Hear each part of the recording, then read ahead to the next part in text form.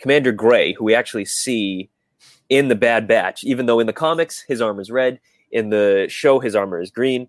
More like Commander Green. Yeah, wow, nailed it. That was wow. It's like lime green too, so he's like regular Mountain Dew, and then Dallas is like Baja Blast Mountain Dew. So it's all the Mountain Dew colors. But he used to be Code Red, so I was gonna say the red. He used to be Code Red, and that's the opener.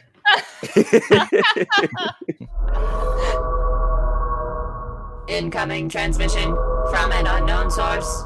It seems to be urgent. Patching them through.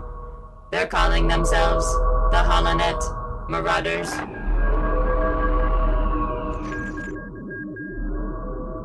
Hey everybody, welcome back to the Holonet Marauders podcast. It's just the three amigos here today. The three Marauder tiers. Three Marauder tiers. The three Marauders. The three Marauder tiers? Are we Candy talking bar. like levels? Are we talking crying? Like what kind of tiers? Like Musketeers. But there's four of them. Marauder tier. Not on the candy bar. The Marauders. Musketeers, Marauders. What about just Marauders? I like that. Already off to a good start. This is what happens when it's just the three of us for the first time in a while. A long while, yeah. It's refreshing in a way. We love our guests, but it's when we get back to our roots here with just the three of us. It's nice. Back to our roots. Yeah, back to our roots. Back to our roots. We all hung out last night, and there's apparently a magical trip to the Target that I missed out on because I was assembling a new desk that I ordered. Apparently, there is a lightning strike in the distance. I'll give the story. Okay. Matt and I went to pick up takeout, and while Jamie was building the desk, and it was kind of rainy out, and we were like, whatever, I don't know. And we leave the restaurant to get with the takeout, and I'm like, Target's close by. Do we want to go see if they have the new Maul and Ahsoka 3 and 3/4 inch figures? Because I didn't pre-order them. Matt did twice, apparently. But maybe. We were like, yeah, let's do it. And coming out of the road we were on, taking a left is usually absolute hell. But we pulled out. There was nobody coming. So that was a sign from the heavens, a sign from the gods that we have to do this. So as we're driving down the road, a huge bolt of lightning just comes down from the heavens, as the before mentioned heavens, and right in the direction of Target. So it's like, okay, you guys right gotta on go. the horizon, in the direction of where Target is. So we're like, all right, that's a sign. As we're walking into Target, I'm like, they have to be here. I can sense it. They've been popping up at other Targets lately. They're not street dated till August 1st, but we're almost at August 1st, and we know how that goes. So we get to the toy aisle, and we just see a bunch of Grogu's, as usually happens. But I found a cool Republican gunship Hot Wheel thing that we've been collecting. Yeah. It's in the same line as my little Marauder. Although obviously this is not it, but yeah. I'm gonna show this off as much as possible this episode because in episode 12 we got some killer shots. So I guess yeah. And Matt found a cool toy as well. I got Jet Jaguar from Godzilla. We're not a Godzilla podcast, so no. Oh gosh.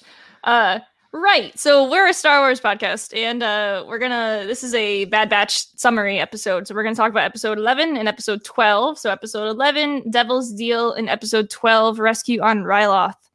So this is a spoiler warning. If you haven't watched them yet, definitely do, because we're going to be talking about them this entire episode. So we've already chatted about these two episodes on our stream. So Holonet Marauders Live on Fridays with the All New Nerds crew and a few other friends. HML, yeah, HML. So, but we're gonna do our full thoughts about everything so far in these two episodes because, well, that's what we do bi-weekly. So, you guys got any opening takes about these two? Yes. Hera's in this one. Hera is. And for those of you who don't know, we're all huge Rebels fans. You two, Matt and I went over this last night actually, but you two are like huge Kanan guys, huge Kanan people, and huge Kanan guy. Yeah, sure, why not? Huge. I was shocked you weren't. I always figured you were in the same camp as us. I love Kanan, but he doesn't click with me like he does with you guys. I love him, but anyways, I love Hera, and I don't really know why. She's just I love pilots. I love good pilots, and she's really cool. She's badass. She just has a warming feeling about her. Like, I don't know. She's like the mom of the group. She always knows. She always knows what to do in any situation. She always seems to be the one under control at any point in time. And she's very similar to Leia in a way. And even their themes are a little bit the same. And in this one of the episodes here, Rescue on Ryloth, we see a Leia parallel with her. We'll get to that later, though, via transmission, whatever. But back to this, back to Devil's Deal, episode 11. We can jump around a little, but go for it. Yeah, it's hard not to. These are kind of like a part 1, part 2 of one. It was fun story. It was fun to get an arc. We've gotten one this season, maybe 1.5 arcs, but it felt very Clone Wars mixed with Rebels because we had Rebels characters involved. Chopper counts 2 characters, of course Chopper counts. Chopper counts. We see Ryloth at the start of Devil's Deal, and it's like, okay, here we go, and we see Cham, and Mrs. Syndulla. What's her name? Elena. She is fantastic. Elaine? She's great. Cham? So I'm like, okay, I hope we get like a little Hera cameo or something. That'd be cool. I forget how old she'd be at this time. And then we got more than that. She's like thing. Featured. Yeah, she's like the main character of the arc, or at least the episode. I love how they set it up in Devil's Deal. They were very casual about, hey, we're on Ryloth. And it's like, okay, well, we know that Cham should be here. And then they show him point blank, and it's like, oh, okay, cool. And then Rampire is just like, oh, where's your daughter? And then Eleni's just like, oh, Hera's doing other stuff. And it's just like, where is she? I gotta see her. And then they just show her immediately. And it's like, I was worried. They show Chopper's little viewfinder first, and then they show her. So I was worried when Eleni was like, oh, she's doing other stuff. They were going to be like, oh, she's off world doing something, and we just shove her off to the side. We don't have to, we mentioned her. Good enough. Yeah. But no, they made her the star of the episode, which was really exciting. It was wonderful. There's been a lot of slight criticism of the fact that the batch wasn't the main point of this episode, but I think that it was fantastic that they had this separate story going on of a character that we love from another show. And I love that they included Hera in this show and more about her family, because we obviously have seen Cham in other parts of the universe, but we never have met Hera's mom, and we know that it's a big driver for Cham's actions and also Hera's actions in the future as well. And it was just, and she was perfect. Eleni was perfect. She was a wonderful mother, and she's also just enough of a radical as well, where it's this character is dangerous and we love her for it. Yeah.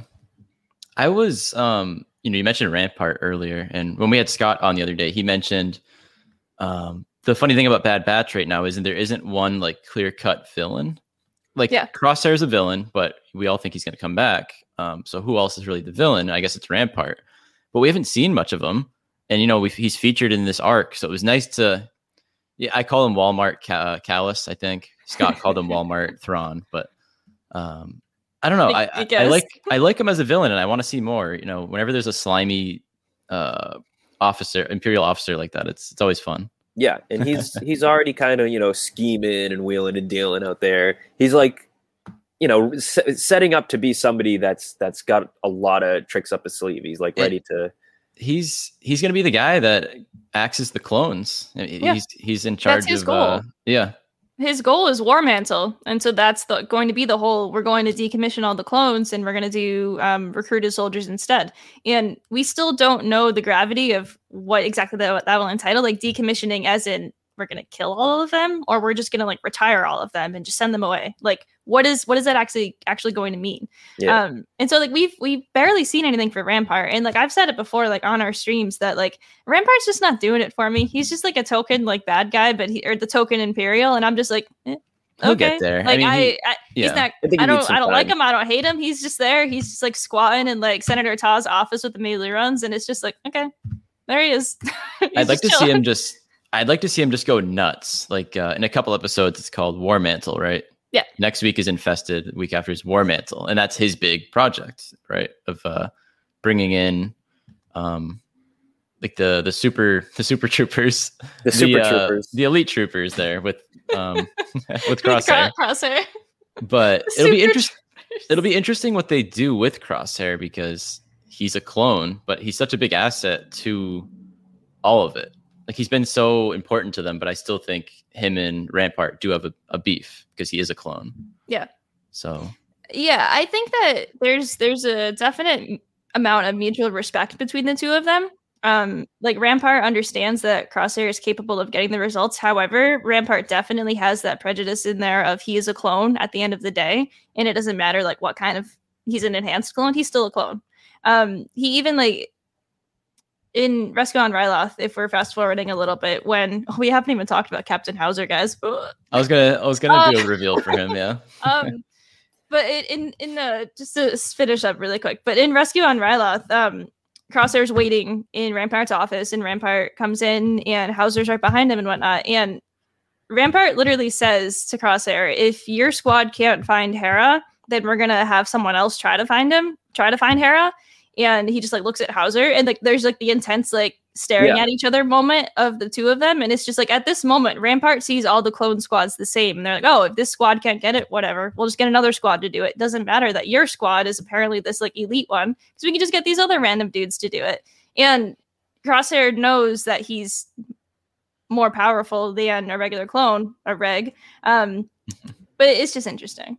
I like Rampart kind of making the clones compete against each other. It's like, oh, if you can't find Hera, I'll get this person to find Hera. And because that's always like, pretty sound strategy, right? Guy at the top making all the people below him compete for, his affection or loyalty or whatever, we saw Snoke do that too. So Rampart's got the villain playbook down pat, like the Empire playbook down pat too.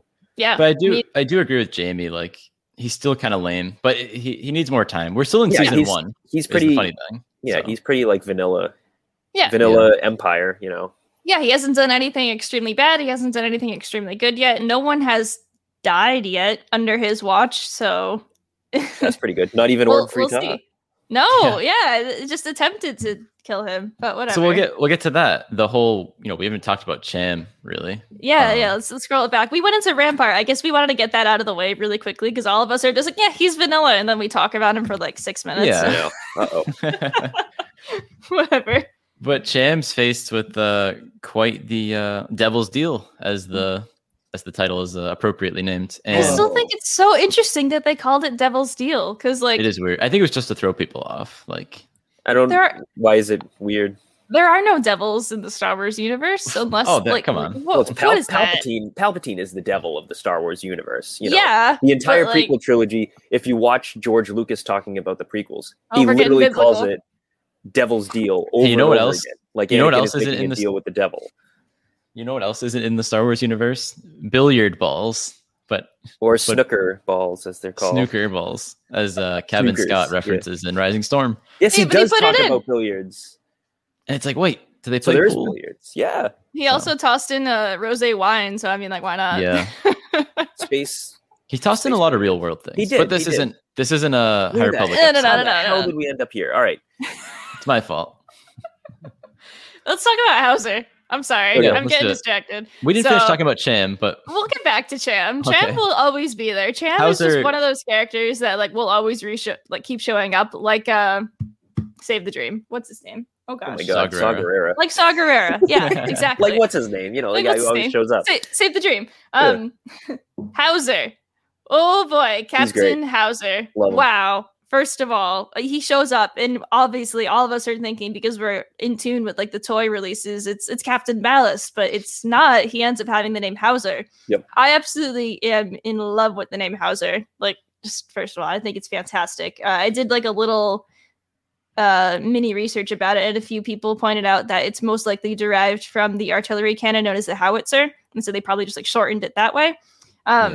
Which is a really like fun name to think about for like a clone. It's like, oh yeah, let's name him after a gun. It'll work out. I love that. But Hauser is so interesting. He Cham Syndulla is his general. He's stationed on Ryloth, obviously, with him. And he still has all of the paint on his armor, and he still has retained his pretty much his own identity. Which it baffles me to think what is actually going on in hhis head. Like, how did Order 66 happen for him? Because it seems like it's not just related to like the Jedi. It's also related to anyone who is also a traitor. So like that, there's been like a big like discussion about that recently where it's like, oh, Order 66, all the Jedi must die, but also all the clones just turn into dicks. So like, how this didn't happen to Hauser though.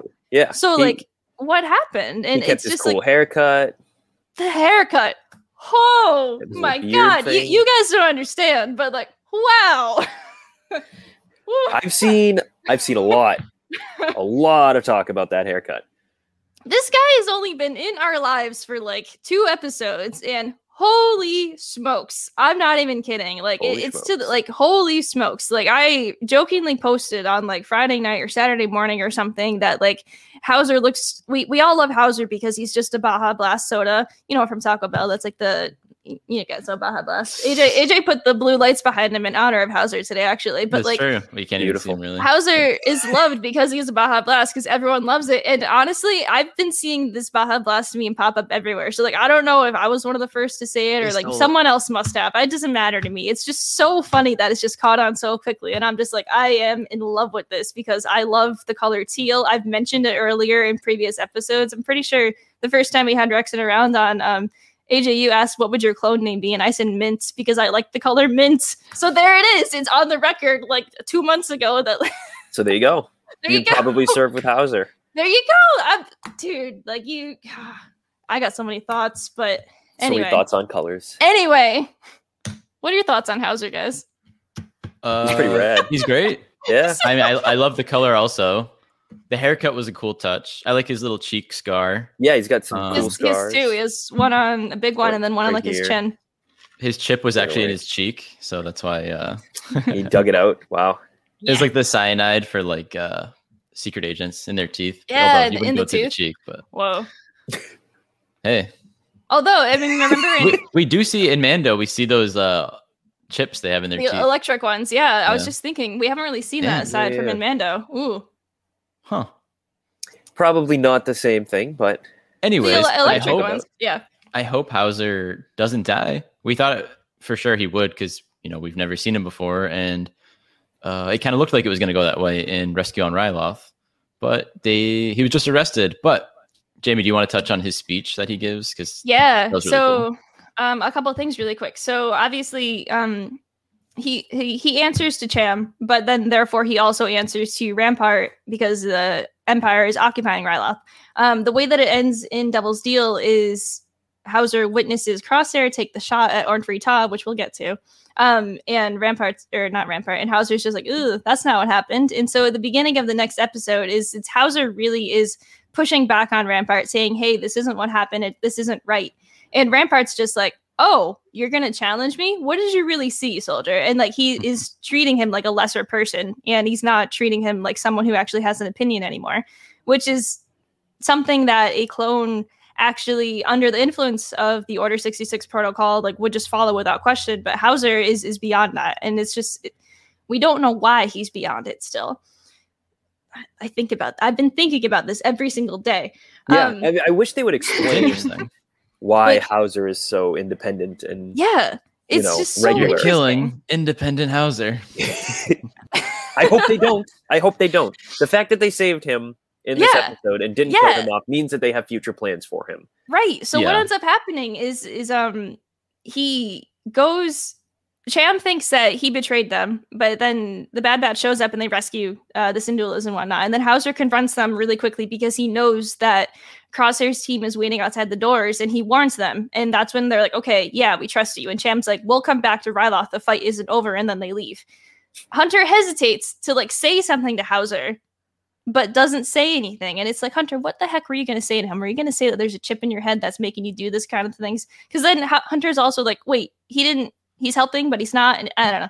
There's a lot going on. Hunter is looking at all the people making choices against the Empire. Yeah. While Hunter kind of sits in the middle. And, that's one of the biggest themes in Star Wars is, you can't be a fence sitter. You have to pick a side. You have to pick a side. You have to pick the right side, obviously. But you have to pick a side.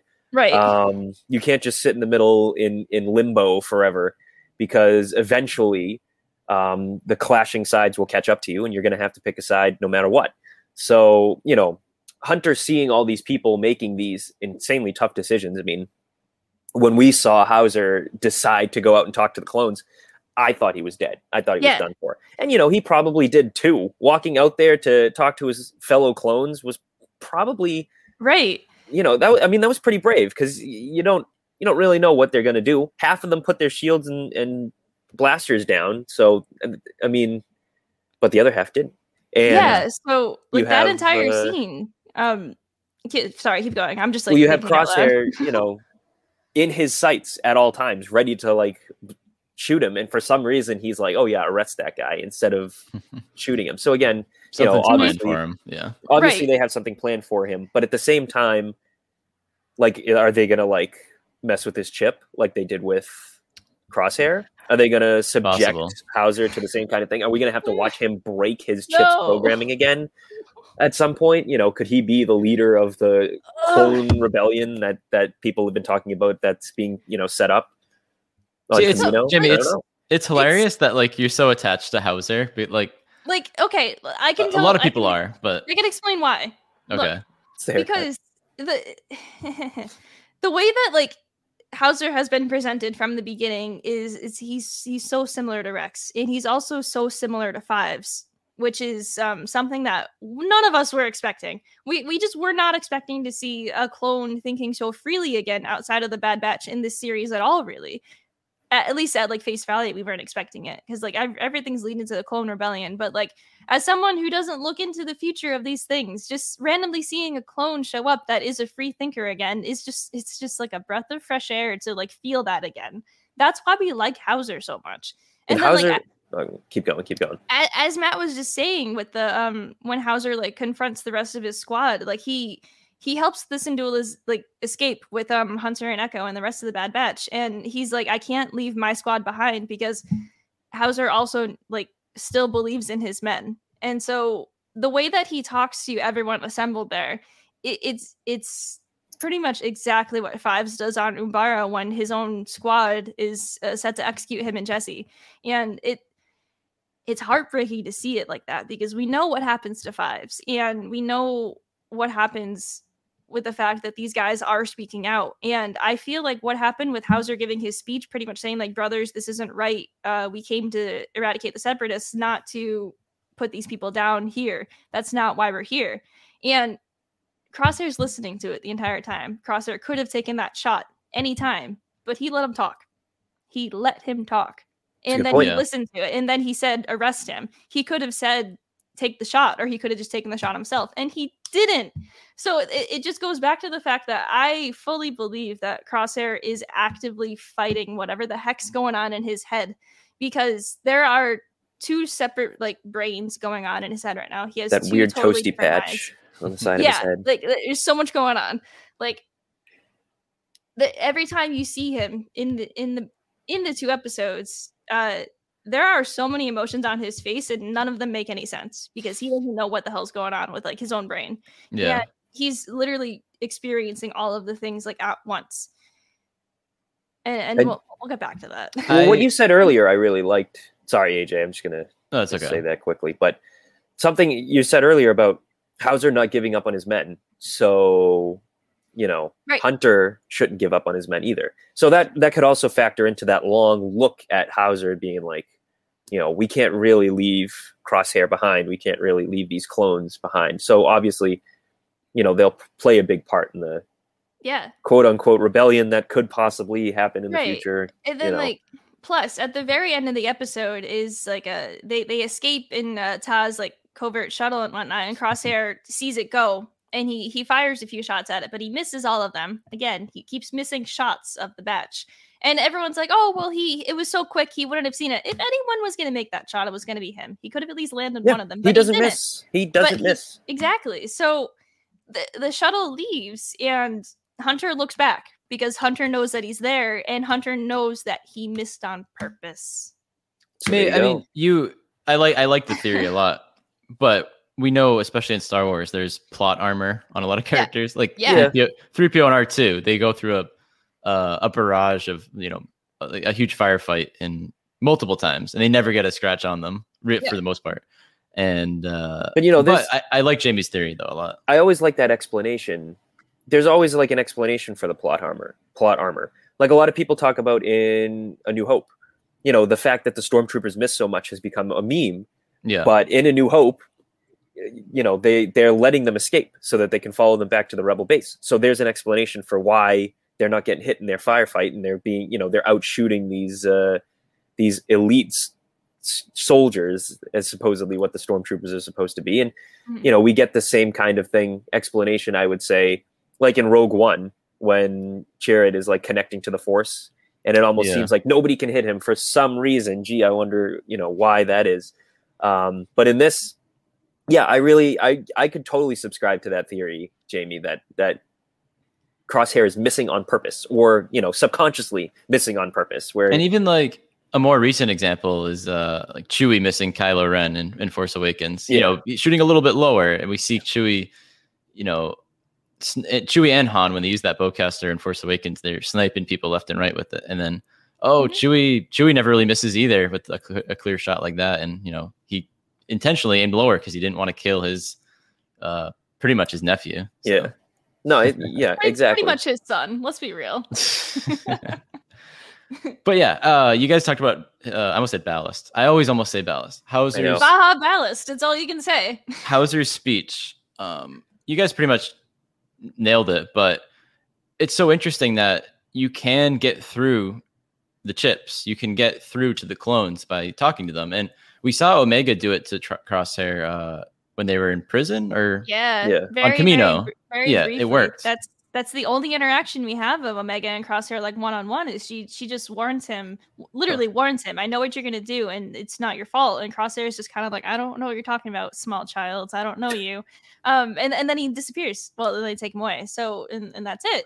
And it's interesting to see how that relationship is going to like redevelop. I'll let you go in a second, AJ. But in general with like Omega and Crosshair, because in Rescue on Ryloth, when they're observing everything to make the actual rescue, is Omega's the first one to notice Crosshair over all the rest of the batch. And the way she says it is just kind of like, no, it's this asshole. And then like Wrecker just like spouts off, oh no, it's not, it's him. And he's just like so disappointed. And it's just like, It's what I was just going to say was it's just so cool that, you know, for the longest time, I feel like I think it was Levi mentioned to us that it was in the Kanan comics where Kanan. Yeah, I want to talk about that in a little bit. Caleb at the time got through to a clone, and Matt, you can go once I get my piece off. But like, it's just so cool to me that you can talk through to the clones. Like, I didn't read the Kanan comics, so I don't know as much about that. But if you want to take it away with that. Well, in the Kanan comic, that's like the first and biggest instance, I would say, of like getting through to a clone who then is able to like break past his programming. So in the Kanan comic, Commander Gray, who we actually see in the Bad Batch, even though in the comics his armor is red, in the show his armor is green. More like Commander Green. Yeah. Wow, nailed it. That was wow. It's like lime green too. So he's like regular Mountain Dew, and then Ballast is like Baja Blast Mountain Dew. So it's all the Mountain Dew colors. But he used to be Code Red. So I was going to say the red. He used to be Code Red. And that's the opener. But to get back to it, like, Commander Gray, who appears in the Bad Batch alongside Caleb Doom, it's the same kind of thing. And even though it doesn't happen on screen, we know from the Kanan comic that Caleb is able to reach him, is able to have him break his programming in the comic. They're chasing him in a starfighter. Caleb is talking to Gray and his right-hand man, whose name I'm forgetting for some reason. And then Gray kind of snaps out of it and is like, what are we doing? Like, we served alongside Caleb. This is wrong. Why are we doing this? And then he shoots himself and everybody in the ship blows up. But, that's something. You did it. You did it. Something.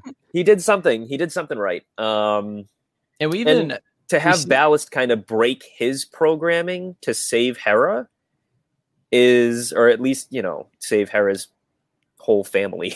Hauser. Did I say Hauser. Ballast? Yeah, you did. Yeah. To have Hauser break his programming to save Hera's family, I really like that connection where both Kanan and Hera had a moment where they were able to break through to the clones, or the clones were able to break their programming and save them and their families. So I really, I think that's really cool. I think the Clone Rebellion is going to be like a catalyst for the actual rebellion. I think that's basically like the clones' last act of like, being soldiers is the rising up against the Empire and sparking, the fight against them to come, even though they're probably going to get wiped out, unfortunately.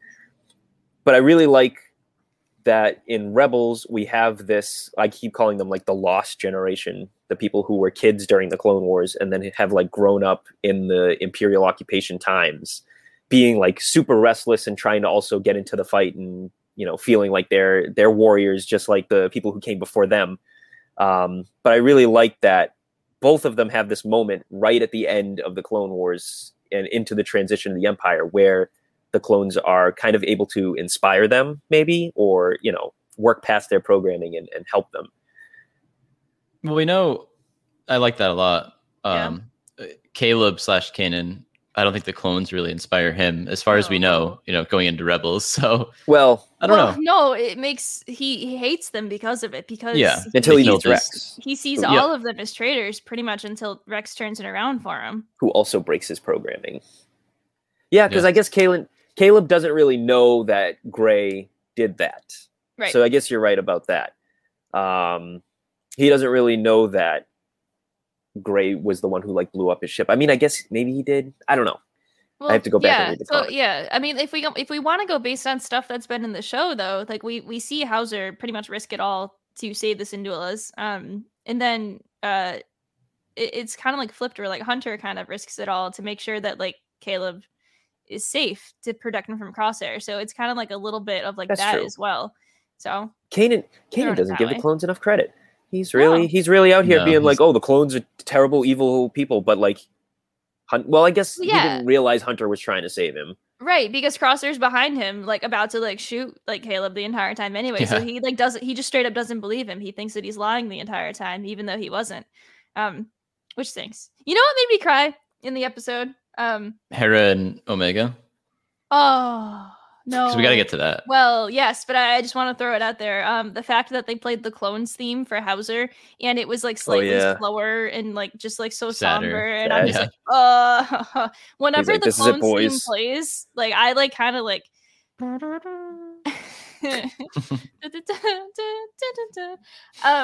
I would like to use the term. I usually like ascend from that. I shouldn't. It's more of like I feel like I'm sinking into the floor because of the clones theme, because I just know how sad it is. You descend. I descend into the ground, and then it's just awful.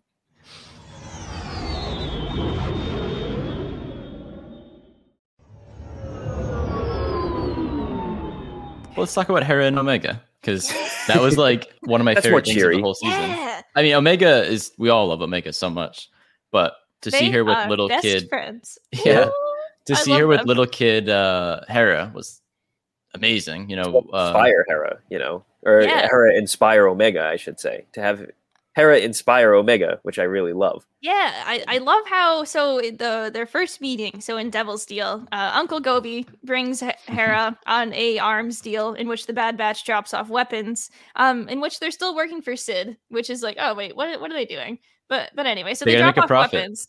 Yeah. They just broke even. They gotta.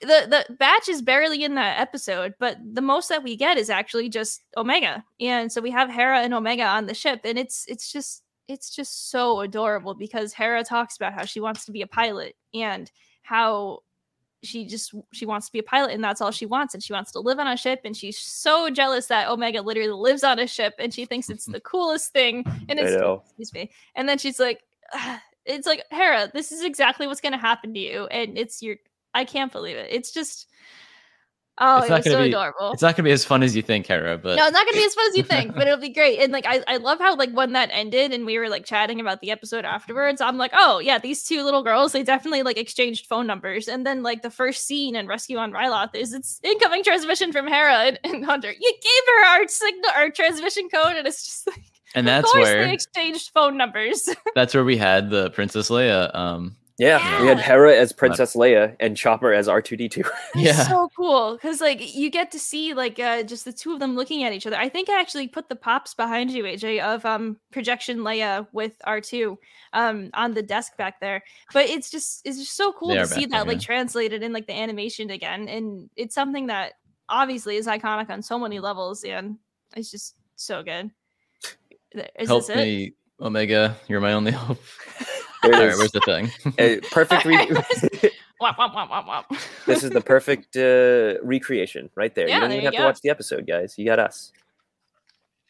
I love the Batch's reaction to it as well, because they're at first like kind of really upset with Omega for giving out their information because they're supposed to be like hiding and whatnot. But Omega's just like, well, no, it was emergencies, and she definitely is having an emergency, so let's go. And then freaking Tech has the audacity to be like, children overreact. We shouldn't really like acknowledge this at all. What is he doing? What are we doing, guys? Come on. What are we doing? But they go just to hear her out, which I think is so funny that they just do it to humor her. Like, it's just like these boys, these hardened men, bunch of boys, they just go anyway because they love Omega and they know that she trusts Hera. So it's like, okay, there we go. I really think this arc will be a spark for the Bad Batch of like, we just helped like liberate some of Ryloth. So I think maybe with this, we can do some good, guys. We can do this. Yeah. So.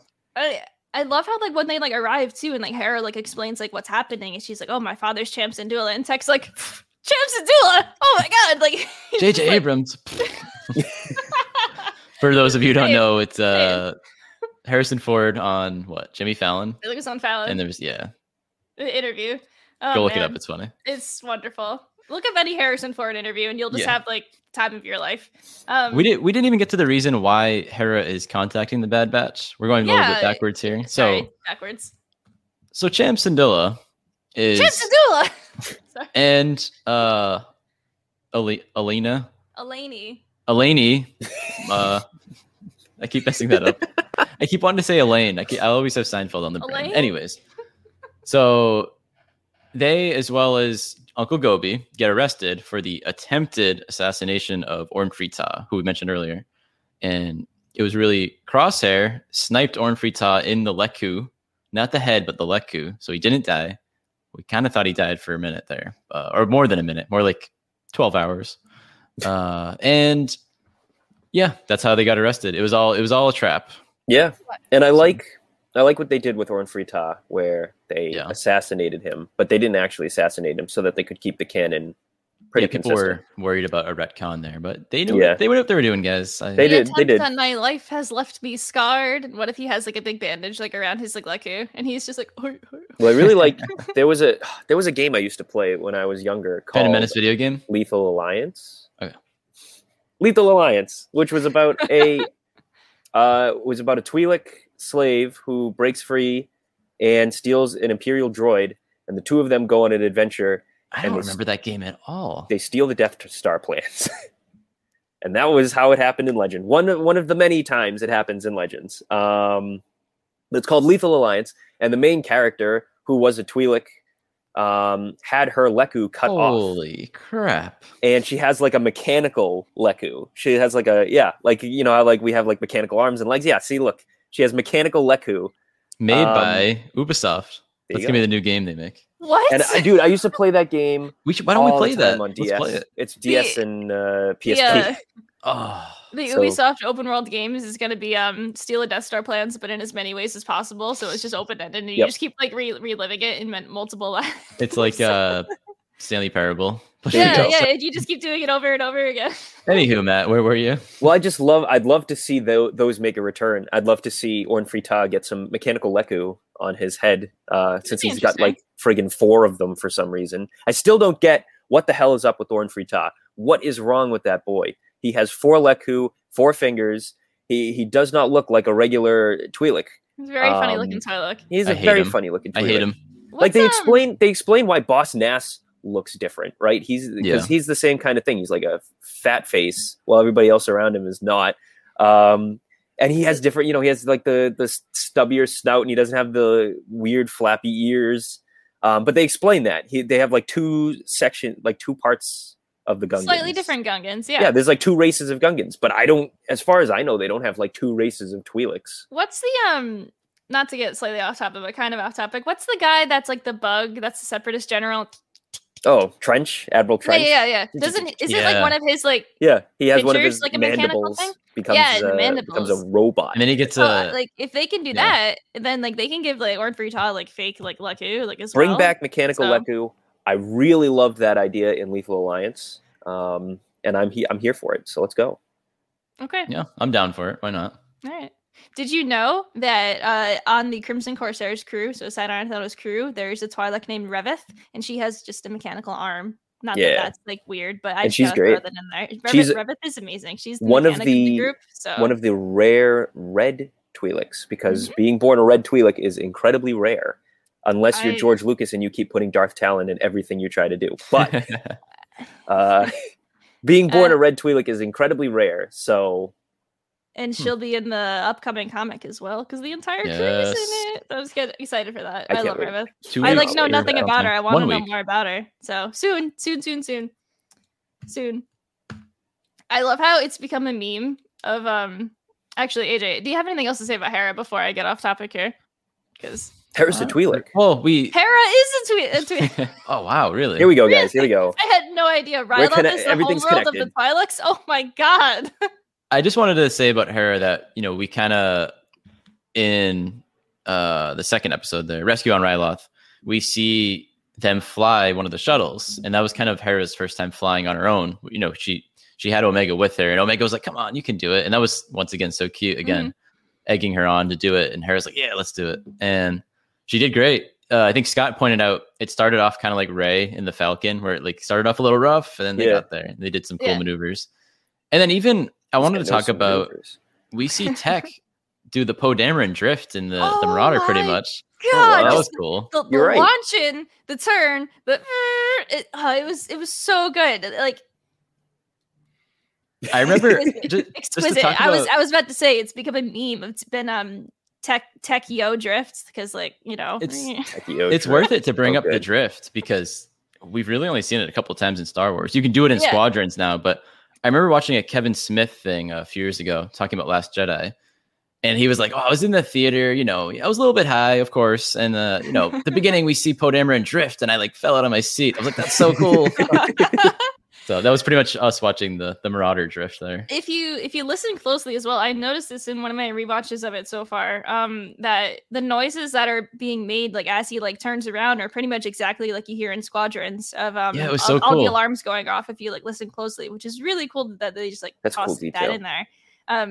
Again, didn't notice it right away. It took a little bit, but I love that entire sequence, and I love how the entire role that Hera and Omega have are they're just supposed to watch Chopper go in and do his thing, and then Chopper can't go do his thing, and then Chopper's committing more war crimes, and it's just we get to see this baby droid's first personal war crimes. There might have been some before because he was a Republic droid, but now we get to see his psychopath war crimes, and it's he's stunning clones in the knee. It's great.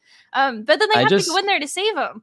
And Tech's totally cool with it, which is interesting. He's just got the plan.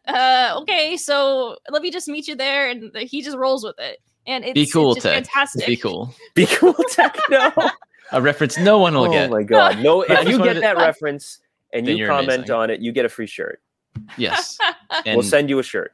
Yeah, and our autographs. Those are worth something, right? Not a Holonet Marauder shirt, just any shirt from our wardrobe. Any shirt, you can have this one. You can have Jamie's flannel. You can have whatever Matt's wearing. No, I love this flannel. Excuse me. You can have Jamie's flannel. No, you can't. It's a safe bet. Nobody's gonna get it. Nobody's gonna get it. It was really fun to see Chopper blend in with some droids again, like we saw a million times in Rebels. He wasn't painted up this time. But it worked. I miss painted Chopper. I like how he just goes around.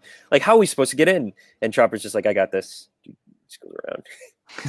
Comes in.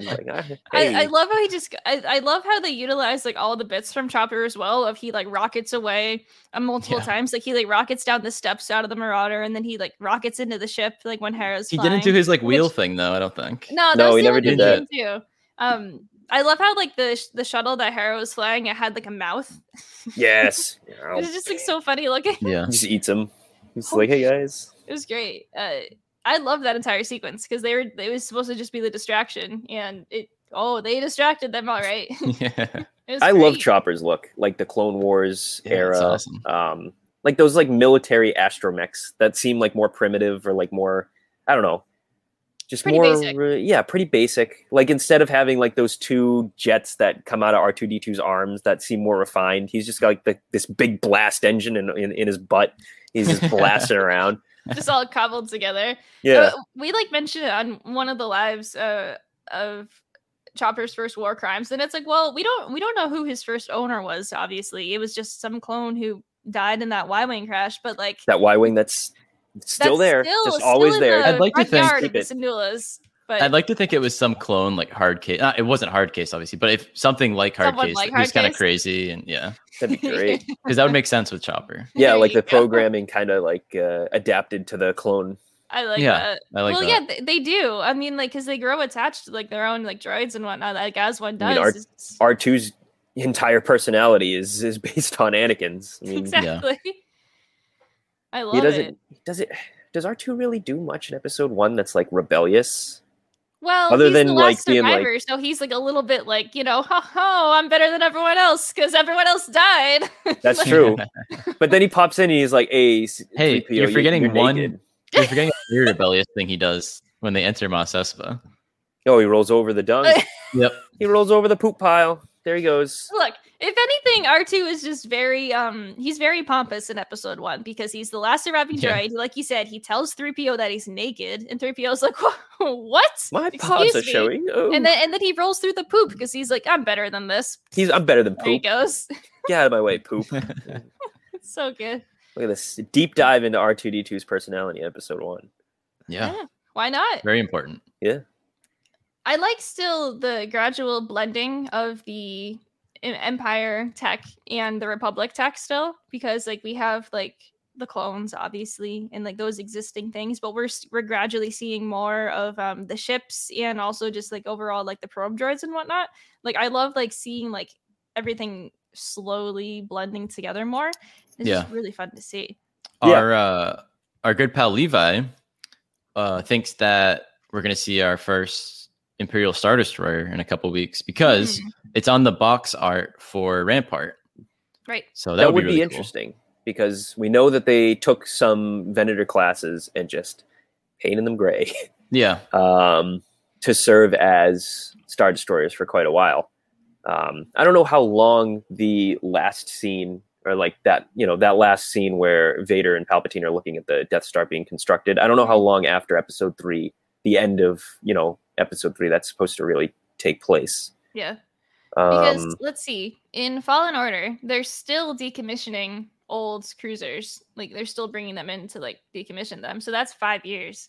Yeah. So I mean, like, and it can be like as much as that.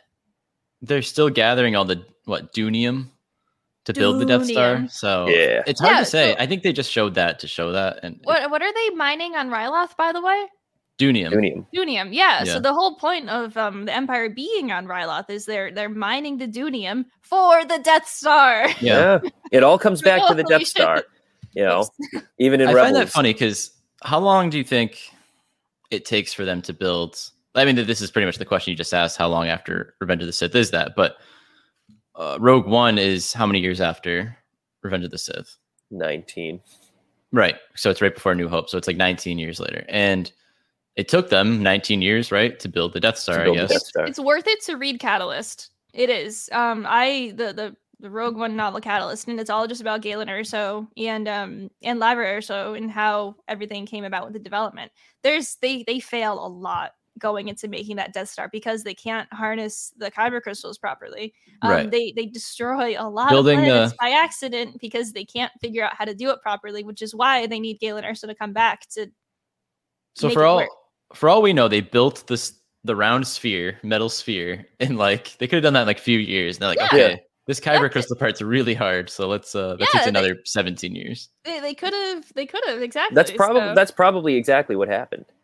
Yeah. Because Death Star 2, which is even bigger, we don't know when that was built. Did they? Yeah. Maybe they had 2 Death Stars at the same time. I don't really know, but maybe that was. It wasn't even finished. They did. I think it's pretty. I don't know if it's explicit in canon, but I think it's like pretty hinted at that the Death Star was like they poured all their resources into this one thing, and they're cocky enough to think that nobody's going to touch this thing. We only need one because nobody's going to blow it up. Everything's fine. And then they're kind of doing a rush job with the second Death Star, even though it's bigger and it's better and it has a fully functional laser like right out of the gate, which makes you wonder why even bother with the frame. Just put like a couple of people. Just have a big cannon floating through space. Yeah. Like a big laser in space. Which, I guess they end up doing on Exegol. they just put the big lasers on the Star Destroyers and have them try. Yeah. They wanted to have them go everywhere, but and Death Star tech is obviously like the H bomb, right? As soon as you nail it, as soon as you figure it out, because they went through a ton of trials with the H bomb. As soon as they figured it out, it's like, okay, now we can replicate this and do like a million different things with it and just go nuts with it. It's kind of that kind of technology. That makes sense. I'm glad we were able to weed through the history and technology of the Death Star. Yeah, I do recommend it. Again, I do recommend Rogue One Catalyst. Like that is a good book overall if you're interested in like how the Death Star came about. And I didn't know I would be interested in that until I read it. So there you go. There you go. Well, this only came about because I was just talking about probe droids, and I just got to say I loved how Hunter like heard the probe droid and was like, "Hang on," and came back. The probe droid. I got him. That was great. He just like jumps down with his knife. That was cool. And everyone's just like, "Whoa!" I love looking at like the batches like reactions because like Wrecker and like Tech are just like whatever, and Echo's just like, "Did you see that? Like, what just happened?" And then like Omega just kind of like looks at Hera like, "Yeah." It's just like. And speaking of droids, we've gone almost an hour without talking about Gonki. How on earth? Wow. How on earth? This was okay. Look, as you can see, there is a lot that I loved about these past 2 episodes, which is like crazy to think about. Actually, no, it's not. That's not crazy to think about. I love this show. We were talking about this on again, how like what's been our favorite like season 1 of the animated show so far. And for me, it's easily the Bad Batch because it's just been strong out the gate. Like Rebels is very slow to start. Clone Wars, if you go back to rewatch it, is also like kind of like a hot mess to like watch. It's fun, but it's just like whoa. And then Resistance, it's good, but Resistance. I actually really like Resistance's first season. Anyway, yeah, there's only I wouldn't say it's the best. Different, yeah, but the best. Like it's been Bad Batch. Anyway, so Gonki. Oh my gosh! So we didn't see Gonki in Devil's Deal, but AJ was. With the moment we see the Marauder like fly in, AJ, you want to give your Gonki take? I did a live watch with the all new nerds very late at night, and the hatch comes down of the Marauder, and you see I think Wrecker's wheeling the crates out of ammo or whatever of guns, and I thought that was Gonki like for the first split second. I was like, whoa, there he is, first one off the ship. They're selling Gonki. running down.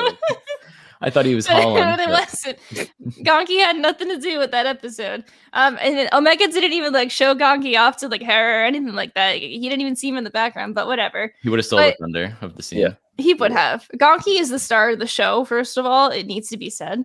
But let's see. Then in episode 12, though, Rescue on Ryloth, Gonki and Omega shine. Oh my gosh. So Omega is trying her best to fix Gonki, and Gonki's sparking up a storm and like muttering away because he's like, "Oh, this hurts," and like whatever. And then Hunter's like, "What's going on here?" I love how Hunter always asks what Omega is doing when it comes to Gonki, because like before when she was like on like her tablet, just like leaning on Gonki, and he's just like, "That looks comfortable." But this time she's poking away at Gonki and whatnot. And what are you doing? And Omega explains that Gonki doesn't charge up all the way, so she wants to try to fix it, which is amazing. First of all, she's trying to like do stuff like that to help everybody. And Hunter just straight up says, "The droid is defective," and then walks away. And Gonki's just, oh. He just frowns and looks down. Like, what is up with Hunter? Hunter stinks, but then dude. Omega's like, "It's okay, Gonki, because we're all defective on this ship." And it's just like, Omega. He's a Gonki is 100% a bad batcher. It's so 100%. Perfect that the batch has literally a defective droid. It makes so much sense. And it's just like they could fix it. Tech could have easily fixed that droid forever ago, but no, they're choosing to keep it defective. And I just love it so much. And it just melts my heart because Gonki is a true member of this team, and I'm so glad that they're actually just like throwing it in there. I can't wait to see him shine. We just need it. Yeah, he will. And I'm so nervous that Gonki actually might get like sacrificed somehow. Like now that like he's actually been like shown, he's gonna like have to like he's gonna have to like overcharge a system, and he only has half power. Do you know how much you can do when you have to overcharge a system? You need full power to do that. You can't use half power. Okay. Hey, that's what happens in our overcharge a system, huh? That's what happens like in Power Trip? Like in Power Trip. That you can see on our Ryan YouTube Mirelli. channel right now by Ryan Mirelli. Coming full circle. There it is. Power Trip. We love Power Trip. Love Power Trip. Wow. That's all I have to say. That's the gong. I think we need a cigarette after that one. Whew. I think I need a Baja Blast after that one. Good Baja Blast after that bit. The Mountain Dew Troopers, guys. Keep an eye out for more. Question of the week? Question you have of the week? One? Wow. Yeah, we haven't done a question of the week in years. I think we did one 2 weeks ago. Years. What you got? Last week was all questions of the week. But anyways, so the cameos in Star Wars in these, season 2 of Mando and now Bad Batch, I've loved them. Pretty sure we've all loved them, but a lot of people don't love them that as much, and they're like, oh, let the main characters like shine on their own. We don't need other characters popping in. These are useless cameos. They're not useless cameos. They've all made sense so far. So in any of the upcoming projects, what cameo, I guess it's a hard question because we don't know what's going to happen, question. But what cameo do you want to see that would make sense in one of these shows? In one of these shows? And it has to be a show? Okay. A show that has already been announced? We only have one movie on. Yeah. I was thinking of one for the War of the Bounty Hunters. No, we'll stick to on-screen stuff, I guess. Right. This isn't my choice. This one isn't my choice, but I want to just say it again. But a young Sidon Ithano in Book of Boba Fett, I think that would be really, really fun to see. But we talked about that last week. What Sidon Ithano authored, Landry Q. Walker. But we're gonna leave that on the table. That's not my pick though. I would love to pick that, but let me think. Let's see. Let me think as well. So something that is an upcoming show, but a character we'd like to see in it. Yeah. So an Ahsoka moment in Mando, or now we see Hera in this. Some people call it fan service. Some people don't. I don't think it has been. I think it's been. Good. I think they've all been done very well, and they all make sense. You know what? I'd like to see at some point in the Bad Batch, possibly in season 2, if they do end up crossing over with a Jedi of some sort. I'd like to see a little bit about Jocasta Nu, on screen, of what her deal was with saving the archives, because she obviously in the movies doesn't do much aside from telling Obi-Wan that it doesn't exist, and it's just all right, whatever. But I'd like to see that again. I think that could be interesting to see her comics run within Vader translated to on screen. That'd be fun. That'd be cool to see maybe in Bad Batch. Yeah, because we know she doesn't really make it far past episode 3. Right. She gets taken out pretty quickly. Yeah. Right, but we know that she does save a lot of the archive. Yeah. Right, which is important for Luke in the future. That cache of Jedi artifacts. Yeah. Yeah. I like that. It'd be fun. Going back to my Jedi roots, and I haven't talked about the Jedi a lot in a while. It's been all clones and all nothing else. Yeah. Huh. I'm actually coming into this season, while Matt thinks here, I thought it would be a slam dunk that we'd see Coruscant of some sort. Maybe not the Bad Batch there, because the whole point is they're trying to hide while I go to Coruscant, which is where everyone is. But I thought we'd see it in some vein. I thought we'd see Rampart there, or Tarkin, or a shot of Palpatine doing something. I don't know, but we haven't seen it. I want to see the Imperial Palace. We still might. We will. So that was a location. That wasn't a person, unless you count Coruscant. No, I know, but you brought up Jocasta Nu, so I thought of Coruscant. Yeah. Whole planet's one big city. Yeah. Really? Thank you, Rick. Reek. You're welcome. Reek. It's Rick Oli, right? Rick Oli. Not Reek Oli. Reek Oli. Ricola. No, I don't think it's Ricola. Ricola. Geez, I guess for me, I'd go out on a limb and say I want some Rebels cameos in Andor. Okay. Ooh, that's kind of what I was going to say. And I think that's very much going to happen. I think that's very doable, especially with the rumors that we've had about Obi-Wan. I don't want to get too far into those, but we might see some kind of ancillary characters from Rebels appear in Obi-Wan. So I'd probably say Rebels characters in Andor, and kind of just really gel this entire period of time together. Yeah. You know what? Maybe I could go even further and say Fallen Order cameos in Andor. Character from Fallen Order or two, maybe popping up. That would be kind of tough. That'd be great. Maybe. But I feel like there'd be a better chance in Bad Batch. since it's closer in time. I mean, I was almost convinced we were going to see a young Cal Kestis on Braca. I was almost convinced we were going to see like a little baby redhead running around. He's there somewhere. We didn't, though. I'm glad we didn't, because it would have just taken away from it. Maybe I would have loved it, but I'm glad we didn't. I'm a cameo junkie, so I'm all for putting somebody in the background that I want to see. Oh, you love background characters? I had no idea. Yeah, absolutely zero. Might be my thing. AJ, what do you got? Mine's a pretty major cameo, but I need to see Qui-Gon Jinn in Kenobi. Yeah. Okay. I need it. Oh, absolutely. Whether it's a flashback or even just a voice. We have to see it because or Force Ghost, obviously. But Revenge of the Sith, it's kind of a throwaway line at the end of the movie. It's so random. It's like, oh yeah, Yoda's like, oh yeah, Qui-Gon's back from the dead and he wants to talk to you. Yeah, and there's he wants to teach you how to do it. And then the deleted like, scene. What? Yeah. Really? And then that's it. Qui-Gon? And it's like, really? That's where we're gonna leave this? No, we have to expand on that. We definitely have to get Qui-Gon in the Obi-Wan show. 100%. Yeah. Yeah. I'm trying to think of some others. I was gonna have the question just be, the Bad Batch, but I was like, yeah, let's expand. Let's do everything. So Kind of did. What else? A little bit of everything. I would like to see if there's a time jump of sorts in Mandalorian season 3, and we end up seeing Luke and Grogu again. I would really love to see young Ben Solo by Luke's side. So that'd be killer. Mm-hmm. That'd be kind of tough though. It'd have to be a really big time jump because right now it's 5 years after Endor, and he doesn't really start his temple nor bring Ben Solo in for training until 10 years after Endor. So it would still be 5 years away. But it could be. But even if he just like kind of had, it would be tough. I mean, I'd love to see Jason Syndulla. That's actually, you know what? I'm going with that as my cameo. Jason Syndulla in Rangers of the New Republic. Oh, the tears. The tears. Or Rogue Squadron.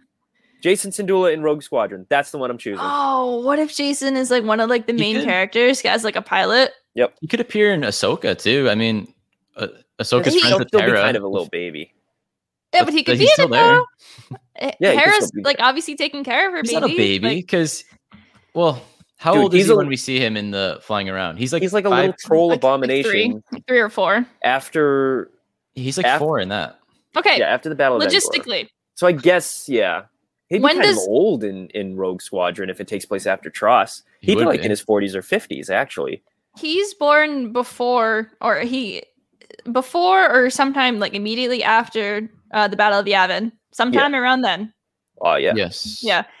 So the entire war happens, and then we see that epilogue in Rebels. So he has to be at least like 4, maybe like 5 at most. Yeah. I'd say 4. So that has to take place like really close to the end of the Battle of Endor.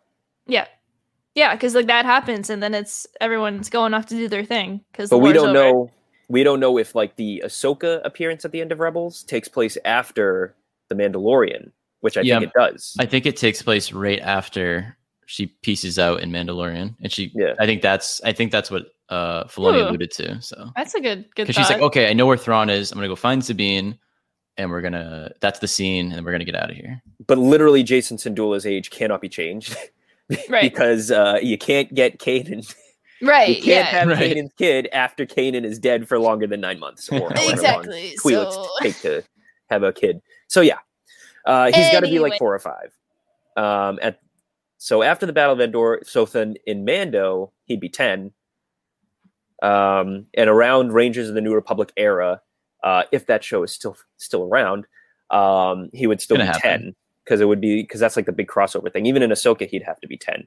But then there's like 20 years of stuff that I would love to see him in, because then he'll, so he'd be like roughly in his 30s by the time the sequels happen. And if Rogue Squadron takes place right after the sequels, actually, then he wouldn't be too old. No, he'd be like the same as like Poe. Right in that sweet spot of like, he'd be like Poe's age. Jason Syndulla and Poe Dameron friendship. Your latest theory, though, Matt, isn't.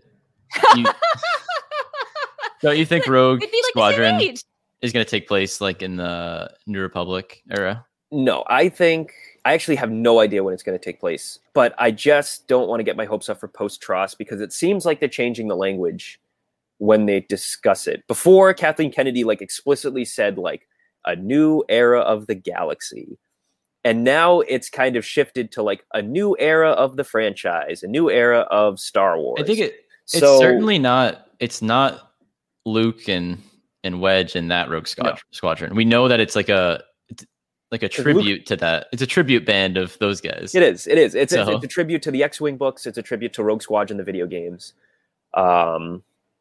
which all take place post Episode 6. It's somewhere between Episode 6 and Episode 9, or post Episode 9. So it's there anywhere between after 6 and after 9. Would be my best guess. We still don't have that much content of like the Cold War, as you always refer to it, Matt. So like it could be like during that time, because we are getting a hefty amount of the early Republic of Mandalorian era, like that. We're getting a hefty amount of that right now, but say like, I don't know, 10 years after that. Jason Syndulla is a Force-sensitive New Republic spy during the Cold War era. Jason Syndulla and Carson Teva are there you go. And Poe Dameron, runner of spice. Yeah, there you go. Please. That's definitely my vote. Yeah, Jason Syndulla in anything. Please give me that cameo / appearance. Let's go.